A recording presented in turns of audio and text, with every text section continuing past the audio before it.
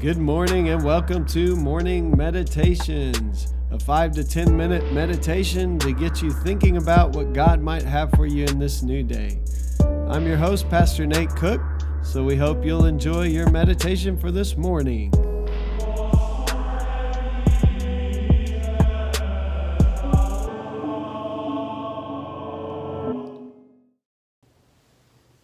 Hey, this is Pastor Nate, and this is your morning meditation. It is Tuesday, April the 20th, 2020.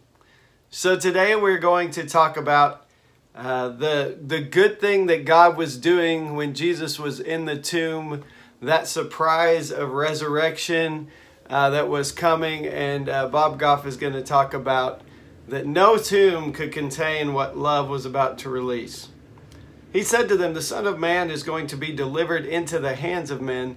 They will kill him, and after 3 days he will rise." That's Mark 9:31. Bob Goff says, "I'm a lawyer and I keep secrets for a living. But there's one big exception. I'll confess I'm not great at keeping secrets when it's a surprise for someone I love. When I was a kid, I'd spill the beans at the moment I heard about a Christmas gift someone was going to get.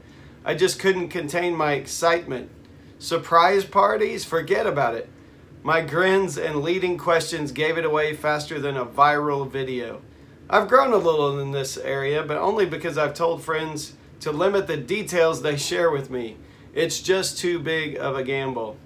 It's easy to get excited when we know something good is about to happen. We do this when we know what's coming will change someone's life for the better. Their future joy is our right now, and we can't keep quiet.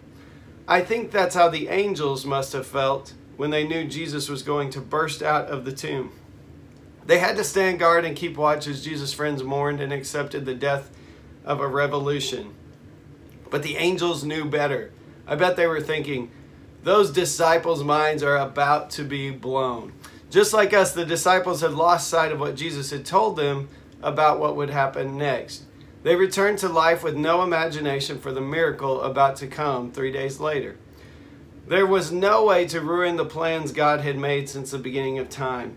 The Roman soldiers stationed guards at the tomb to try to control the outcome. The reason was simple. They wanted to get ahead of the narrative so they could stomp out any sign of a miracle. But Jesus busted through anyway.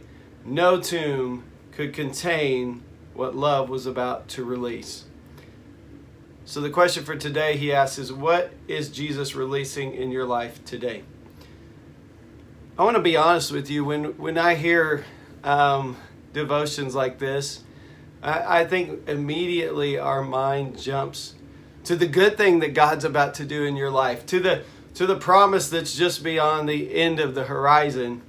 But the older I become, the more I realize that if we're just waiting for the next good thing, obviously the resurrection was the best thing that's ever happened, but if we're just waiting for the next good thing to see God at work, we're going to miss out on a lot of what God is actually doing in our lives. Because I believe, and the scripture teaches us, that all things work together for good. And so that even in the dark times, God is working a new life and resurrection. And sometimes we can't see how, but only on the other side we look back and we see it. So I want to say to you that one of the things we can begin to do is we can begin to put our trust and our hope in that one who has promised to work even all things for our good. Now I want to specify that doesn't mean all good things are going to happen to us. In our American understanding of the world, we think that if bad things happen to us, somehow we failed or God has failed us. The truth of the matter is, if you live in this world long enough, bad things will happen to you, no matter how well you live your life. No matter if you do everything right, and none of us has done that, obviously. But bad things are going to happen. The question is then, how can we even experience God?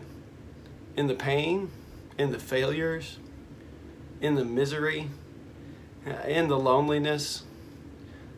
God is even then bringing new life, resurrection life to us. Sometimes it's hard for us to see, and God is understanding of that. God suffered like we did. God was human in Jesus Christ. He understands that sometimes in the pain it's hard to even see the way forward.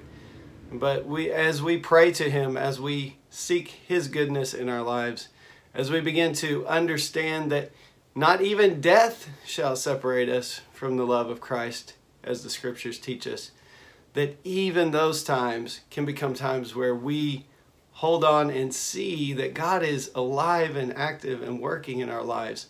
Sometimes it's only in retrospect that we look back and see ways God was working that we didn't even realize at the time. And so that's just a thought for this morning, and I hope you have a great day. Well, thanks again for joining us for this morning meditation. Hey, do us a favor, rate us on iTunes, or even leave some feedback about our podcast so that other listeners can know how much you enjoy your morning meditations. Hey, have a great day.